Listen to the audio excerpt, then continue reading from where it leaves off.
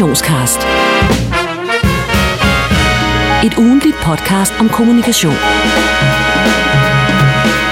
Velkommen til Kommunikationscast nummer 169. Kommunikationscast er et ugentligt podcast om kommunikation, og det bliver lavet af Mikkel Vesterkamp, af Katrine Emme-Tilke og direkte fra New York, Ida Jeng. Hej Ida. Hej. Hvordan står det til i Danmark? Alt er godt her. Sommeren er endelig kommet. Okay, det er godt. Og som man kan høre, så er jeg en lille smule forkølet som resultat af sommerens komme. Jamen, det er faktisk også. Jeg tror, herover der er det kombinationen af, at det er helt vildt varmt, og så er der enormt meget aircondition. Ja.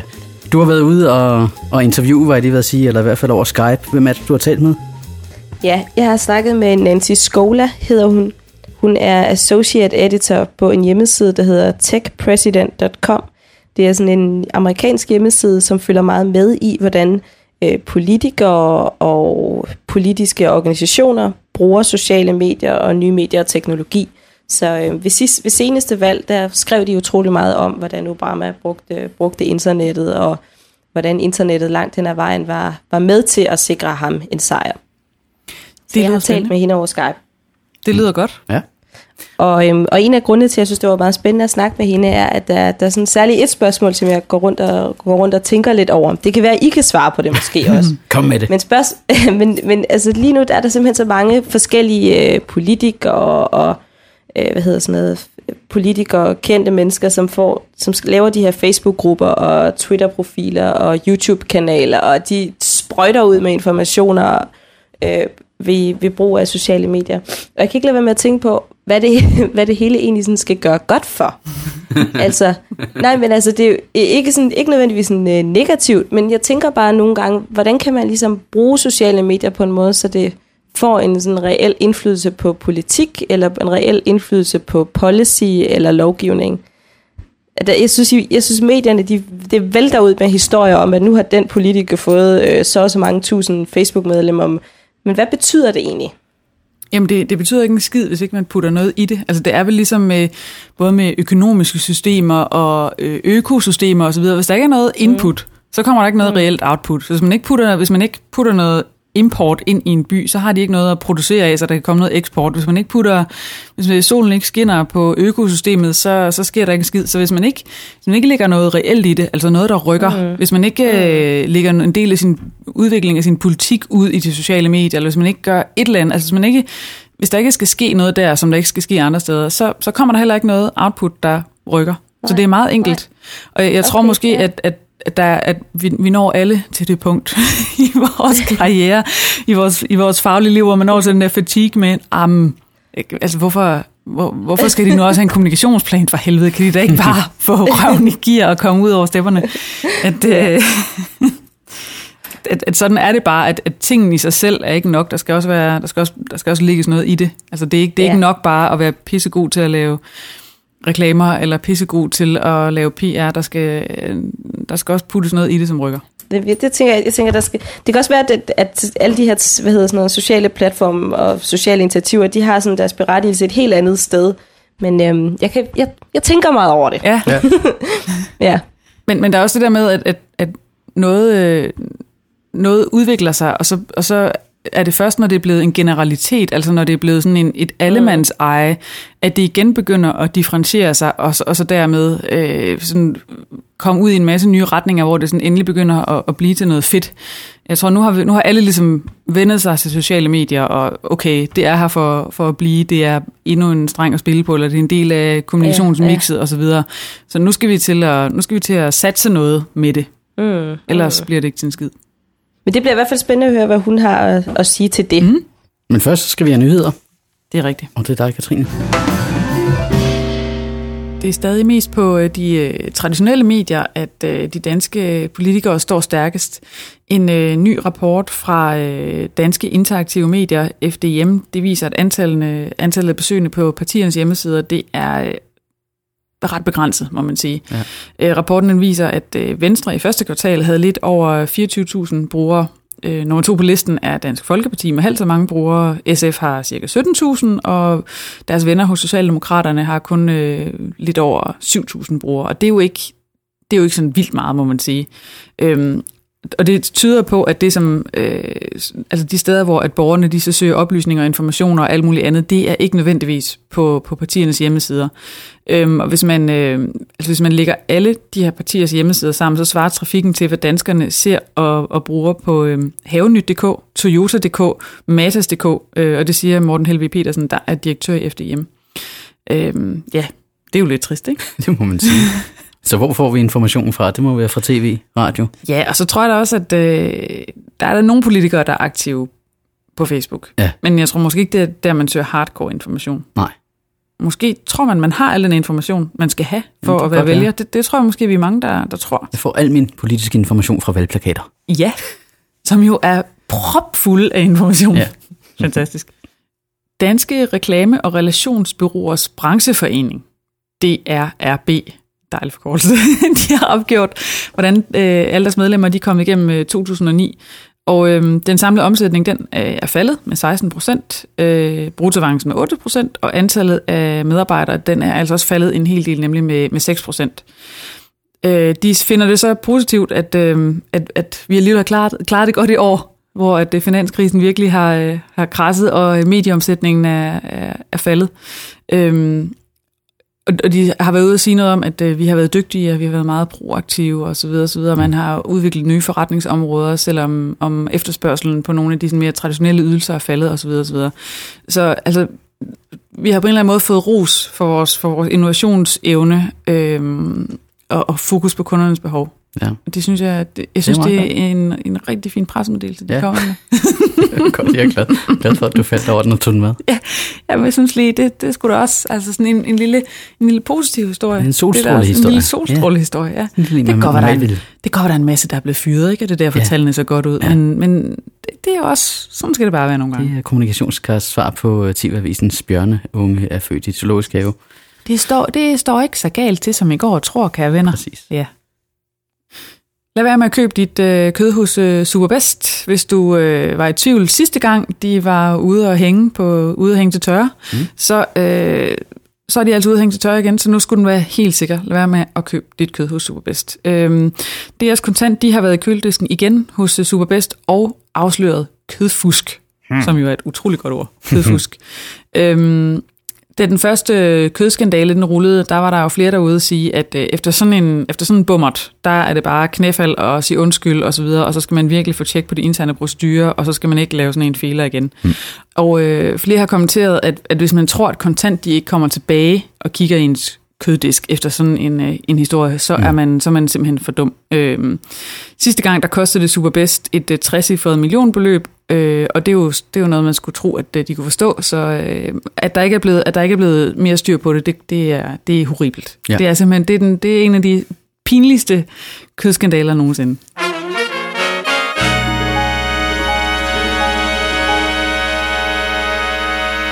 Det var særdeles gode nyheder, du havde med i dag, synes jeg. Tusind tak. Ja. Og så skal vi en tur til New York. Ida, hvem er det, du har talt med? Jeg har talt med Nancy Skola, som er associate editor på en hjemmeside, der hedder techpresident.com. Og jeg har spurgt lidt til, hvordan forskellige politikere bruger sociale medier, og hvad der skal til for virkelig at slå igennem med sociale medier som politikere. We are a blog that covers the intersection of technology and politics, both in campaigns and in governing itself. We cover the United States and we cover the rest of the world too. And we are part of an organization called Personal Democracy Forum, which is a New York-based organization that puts on conferences around the world looking at the intersection of technology and politics. How are you organized? How many people are writing for Tech President? Tech President started a group blog back in 2008 looking at the presidential election in the United States. And as part of that effort, we pulled together people that had worked on campaigns using new media, using social media and technology on both sides of the aisle. So we had Republicans, Democrats, and some people representing sort of smaller parties too in the United States. And since then, we've kind of shaken out to now we have a few core writers. I primarily write for the blog. But we're always open to people guest posting, and we regularly have people contributing content from all over the web. Let's talk a bit about how politicians are using social media now, or how they should be using social media. If you were to design the perfect social media campaign for a politician, what would it look like?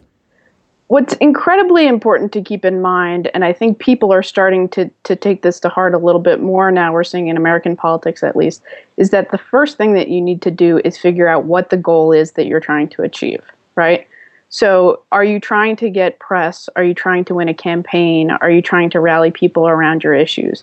And only then, when you can answer that question, should you start building out your social media and your technology strategy.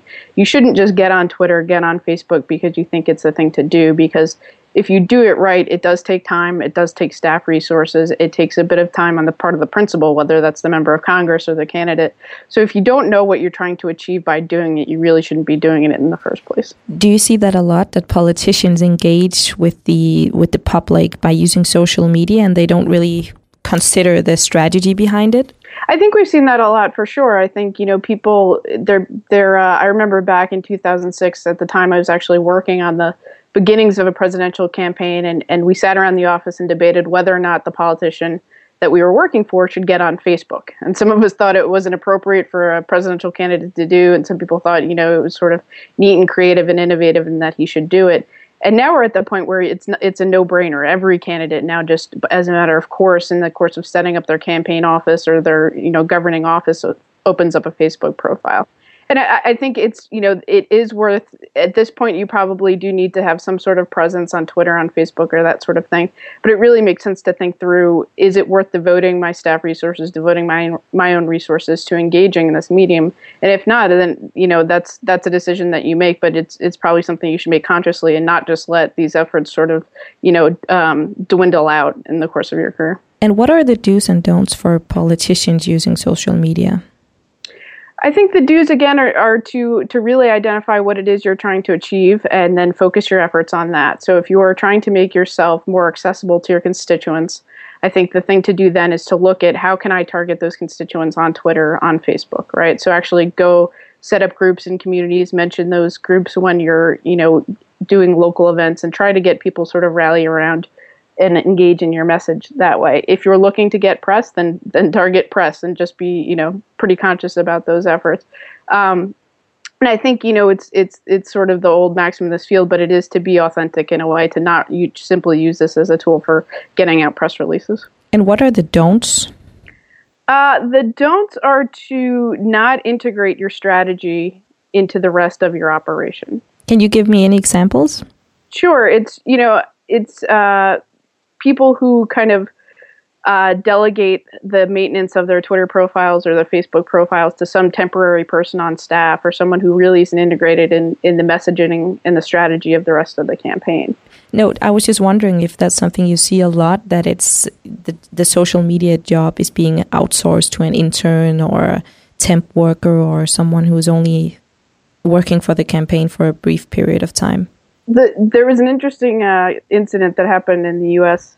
this past week where Joe Barton, who's a congressman from Texas, had made some comments at a BP hearing recently on the oil spill. I don't know if you had followed this incident, but he had apologized to BP for the White House sort of pressuring them to set up a compensation fund for residents of the Gulf Coast. He later apologized under the threat of being removed from his committee assignments by the Republican leadership. And then a few days later on his Twitter feed appeared a post saying, Joe Barton was right, linking off to a website that then linked off to an article that pretty much made the case that Barton needn't have apologized because he was correct in what he had said to the BP executives. It later turned out that one of his media staffers had linked up a website called Amplify, where people post articles that they want to kind of share internally or share with a small group of people, had linked that up to his Twitter account, right? Thinking we're saving some time. This show, this gives us some instant posts on Twitter without really dedicating a lot of staff resources. And he sort of was a victim of the auto tweet there, where he got nabbed for something where he really hadn't intended to do. So again, in that case, you could think, Joe Barton's probably better off not engaging than engaging in a way that just shows you're not really paying a whole lot of attention. Do you have any other similar examples where social media has actually backfired the initiatives? I think generally speaking, people are pretty tolerant about what people do on social media, right? And the great thing, I think, about social media that we haven't seen maybe in traditional media in the same way is that, to borrow a term from the programming world, it's iterative, meaning that people can sort of make a statement and come back, refine it, can discuss it, can engage in a conversation, rather than in the past you kind of put things out into the world and kind of depended on a reporter to report it correctly. So I think there's less of a chance in some ways of people getting caught in sort of this, gotcha moments, because they can always kind of keep coming back to things in the future. And who's doing a really good job right now? Well, it's tough. I don't know that. I think we're not in the campaign season right now so much. We're in the sort of primary season where we're not seeing a whole lot of activity of campaigns engaging on a national level with social media. So the focus now is on governing, on legislating, and it's really tough. I think people had an expectation after the 2008 campaign that all this stuff that had been learned by the Obama campaign and by his competitors could really translate very well to the governing space. And I think people are finding that's really difficult to do. There's all sorts of nuances to getting legislation through Congress, to building coalitions that don't translate in the same way that campaigns do to these social media. Are you saying that social media doesn't really have an impact on policy or legislation, or that it's just more difficult than expected? I think it's more difficult, and I think we don't know quite how to do it yet. I think the interesting thing is that people are experimenting. People are giving people room to experiment, but I don't think we know yet how it's actually going to play out. And, ultimately, it's important to keep in mind that the goal here has always been not to just get politicians elected or not just to get people pressed, but to actually change how politics works. So the idea, behind our organization has always been technology betters politics, and let's examine if that's true, not that it just changes politics. So the hope is that it makes democracy more accessible. It lessens the influence of money in politics to whatever extent that's possible. And it helps us kind of rethink some of these institutions and ways of doing things that we've always sort of done because we didn't have another way. You mentioned before that a lot of politicians right now, they aren't really campaigning because it's not election time. But isn't that a mistake that you only use social media leading up to campaigns and then, after the campaign, you don't use it at all?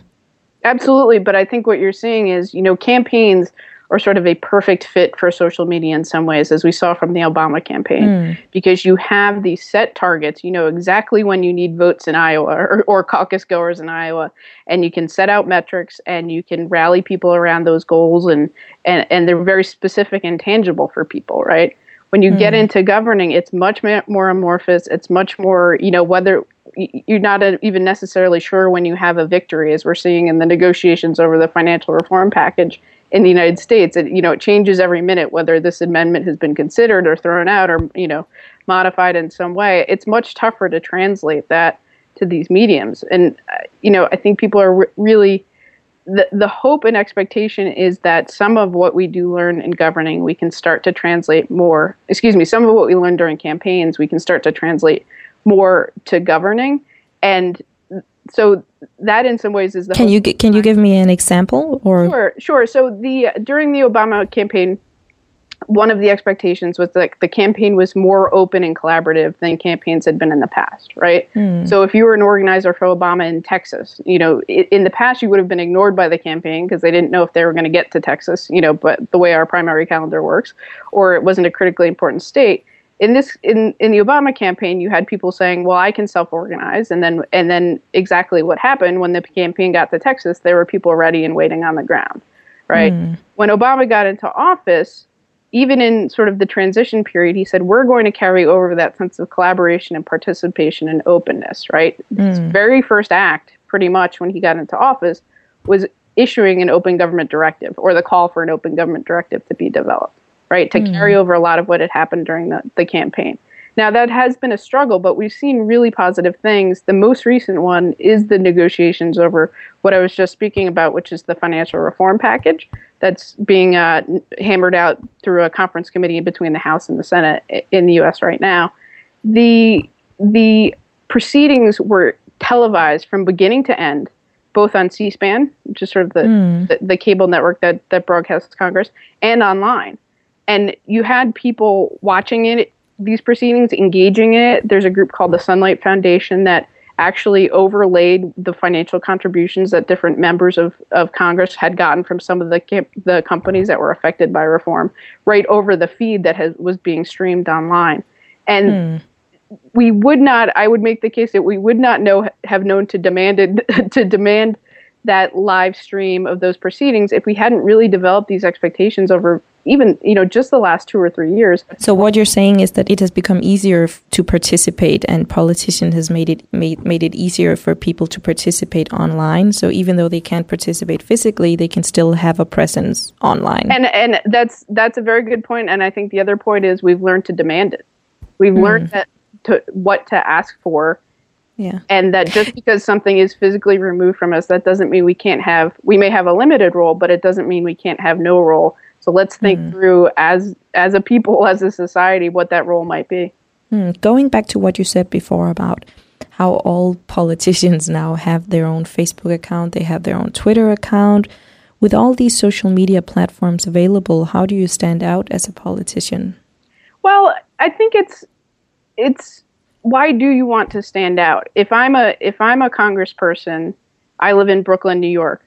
I want to get the attention of my constituents, maybe because I want to rally them around my issues. I want to get reelected. I want to build some sense of community in my, sort of physical community.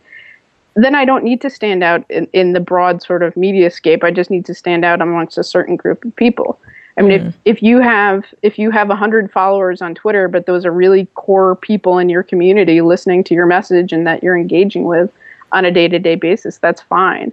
I mean, it's not about quantity necessarily. Exactly. We don't all need to be Sarah Palin. We can succeed in very small ways that don't get a whole lot of press, but really kind of further our missions. If we look, what would you consider to be the next big thing for politicians using social media?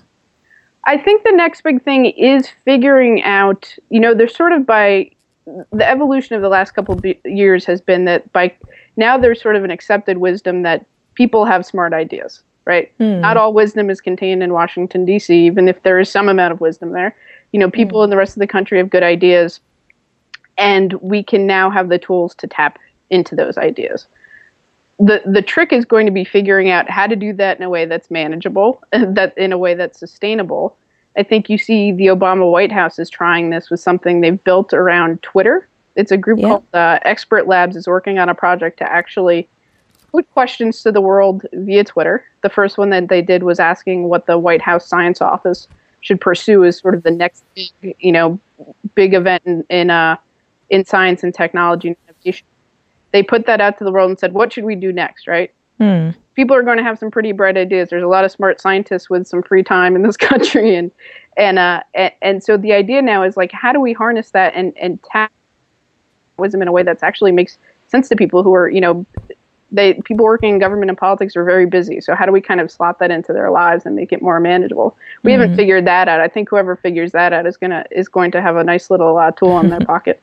Okay, speaking of Obama, if you were to grade his social media efforts or to grade him on how well he's using social media, which grade would you give him?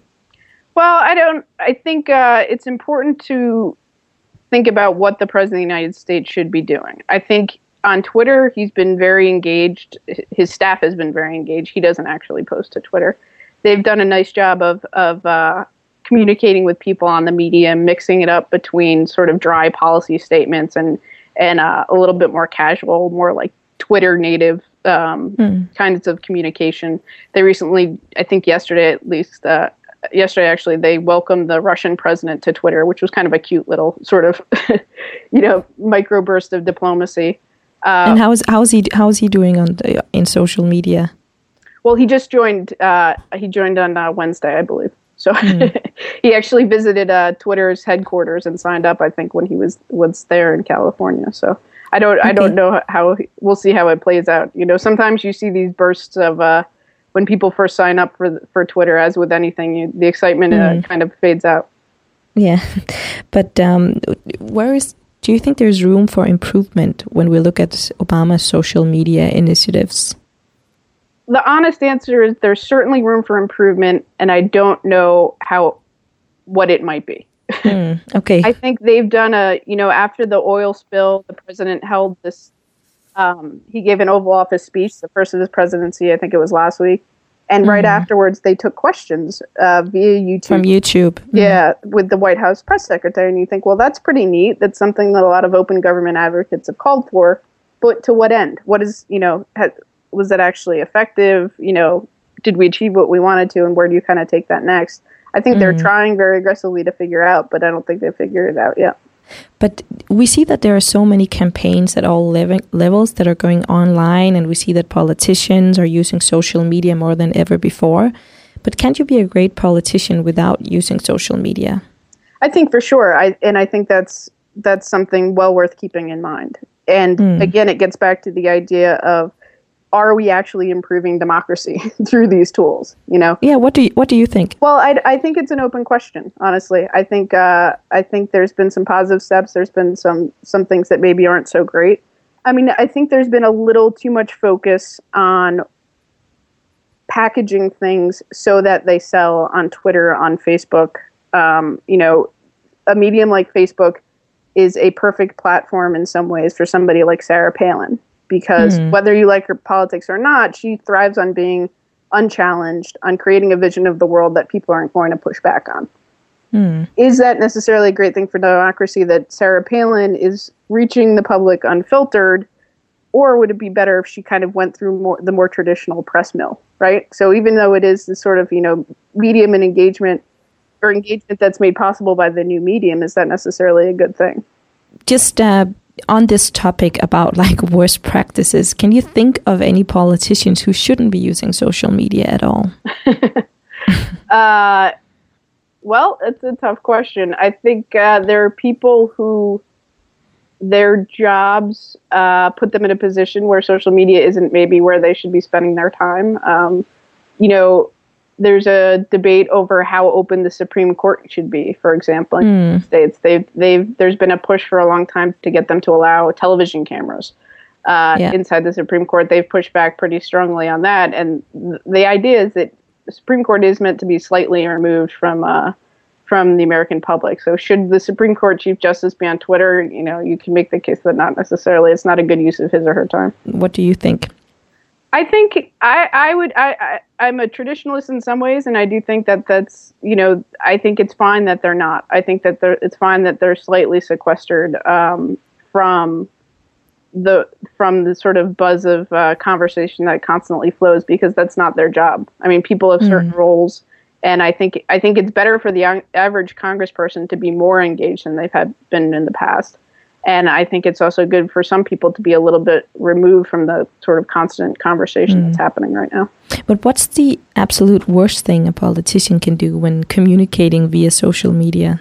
I think it's a fairly forgiving medium in a lot of ways. If you can argue that YouTube and video has been frightens a lot of politicians, because you can take some incidents that come across as very sort of aggressive or nasty, or people just sort of being human, and use that against the candidate, especially in a campaign video by their opponent. That certainly happens. I think the rest of I think Facebook and Twitter, unless you say something really egregious, you're probably going to be okay. I think that people have learned to have a little bit of forgiveness for what people say in those mediums, and I think that the traditional press is changing, where they know that people are going to be a little more accessible, a little more casual in these sort of conversations. I mean, as an old Capitol Hill staffer myself, sometimes I see things that members of Congress are posting that I think, wow, that's incredibly casual, incredibly accessible. But the world has changed. It's just different than it was even 3 or 4 years ago. Okay, so what you're saying is that the culture has changed in a way that maybe we're a little bit more forgiving when it comes to all the things that politicians are saying. I think so. I think you can make that argument. I was actually looking at Nancy Pelosi. She's the Speaker of the House here, and I was looking at her YouTube channel.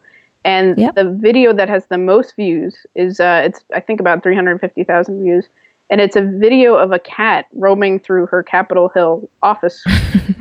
And it's sort of silly. I think they kind of just put it up there to see what would happen. And she got no pushback really on that, besides maybe a few blog comments saying, really, are you spending tax dollars on filming a cat roaming around? And I think 10 years ago, I don't know what the offline comparison would be, but I think it would paint somebody as pretty quirky to have something kind of similar. But what about other politicians? If we look to Europe, do you think that U.S. politicians are more social media savvy than European politicians? I think, I from what I have watched and observed and spent a little time up close with some of these things, is that there is a real reluctance in some places to have politicians engage in the same way. Such as? In Germany in particular. I spent a little time in Germany. I came over and gave a talk about technology and politics. And people were just very reluctant to let politicians let their guard down. They're expected to be a sort of different class of people and not engage in the public realm in the same way. I mean, the world's a big place, so it's hard to generalize. But I think in the United States, there's the expectation that politicians are, they're like us. Even the president is like us, and they're meant, it's okay for them to kind of engage in a real sort of, direct way. But who's doing a really good job in Europe right now? Well, I don't know that we've seen a really good job being done. It's a little bit tough because we don't know what happens in some countries, especially where they're, for those of us in the United States who are speaking English and reading English and following, English language media, we don't see sometimes what's happening. I think, everyone watched the UK election very closely because there was a real bid to replicate what Obama had done. It seems to me that the conclusion from Gordon Brown and his recent social media initiatives was that even though they were great, the outcome of the election was really a victory to traditional press and television. Well, it's tough to know, and it's especially tough to know because it was such a short campaign. The Obama campaign as a model, one of the things you have to look at is that it took forever. I mean, this was a 2-year plus race, and he was able to build and sustain momentum online in a way that maybe he wouldn't have been able to if he was relying on sort of more traditional mediums. And so I think it was really, people wanted the UK race to be a condensed version of the Obama campaign, and it's just impossible in, sort of a month-long campaign. And, I think that the jury's still out on the Gordon Brown situation because, the televised debates seem to make a big impact on how that election played out. And that's technology. I mean, it's not social media, right? But that was the first ever debate that they had in the United States, in the United Kingdom, for the prime minister's post. So that's an opening up. It's maybe not opening up in the same way that we've been talking about in the United States, but it's definitely a way of opening up the process using technology. Just to wrap up this interview, do you have any examples of social media initiative that has really had an impact on policy? An example I've been following closely this week in particular is there are 2 congressmen in the United States. One's a Democrat named Alan Grayson from the Orlando area in Florida. Another one's named Ron Paul, who's from Texas, and he's a Republican. And together they worked on a proposal to audit the Federal Reserve in the United States as part of sort of the the financial reform package that's going through Congress right now. They worked on it together. And part of what they did was really build sort of a public campaign behind it, in large part by posting video clips of congressional hearings, pretty boring congressional hearings, up on YouTube. And they were, 6, 7, 8 minute long clips, and saying, this is how the Federal Reserve works, because they were interrogating Federal Reserve officials and inspector generals and that sort of thing. And they said, what should we do next? And they asked people, what the next question they should ask at the next hearing, and kind of went on that way, and went from where they had no real allies in Congress to when the bill was finally considered in the House, it had 320 co-sponsors. I mean, it was sort of an amazing reversal for something that was considered very extremist. And do you attribute that to social media? I think, in a lot of ways, actually. I think they focused public attention. They gave something that in the past would have been, considered outside the mainstream, and pushed it on Twitter, on Facebook, on blogs in particular, and said, listen, why does this seem so crazy? Let's open up, let's consider this and see if it's a valid proposal. And people, when they kind of took a second look, said, this is something that we want to get behind. in the past, I think that's something where newspapers would have looked at it and said, oh, it's crazy Alan Grayson and crazy Ron Paul, with their off-the-wall proposal, and it wouldn't have gotten a hearing.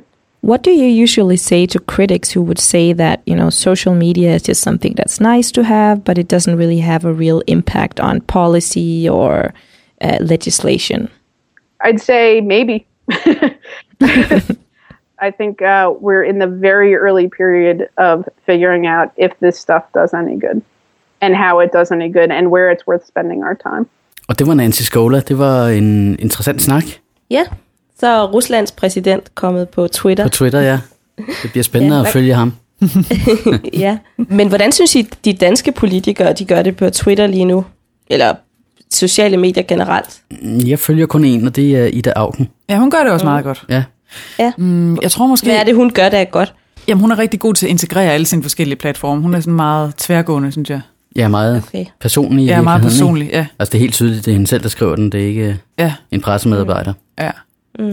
Ja, og jeg synes, sådan over en kamp går det sådan lidt blandet, synes jeg. Altså, der mangler igen dem der, nogen der tør, ud over Ida Auken, nogen der sådan tør risikere noget på sociale medier. Og det kan jeg så godt forstå, at de måske ikke gør sådan i første runde, men jeg tror, den af de sådan mere kendte politikere, der tør gøre det, kan også vinde rigtig meget.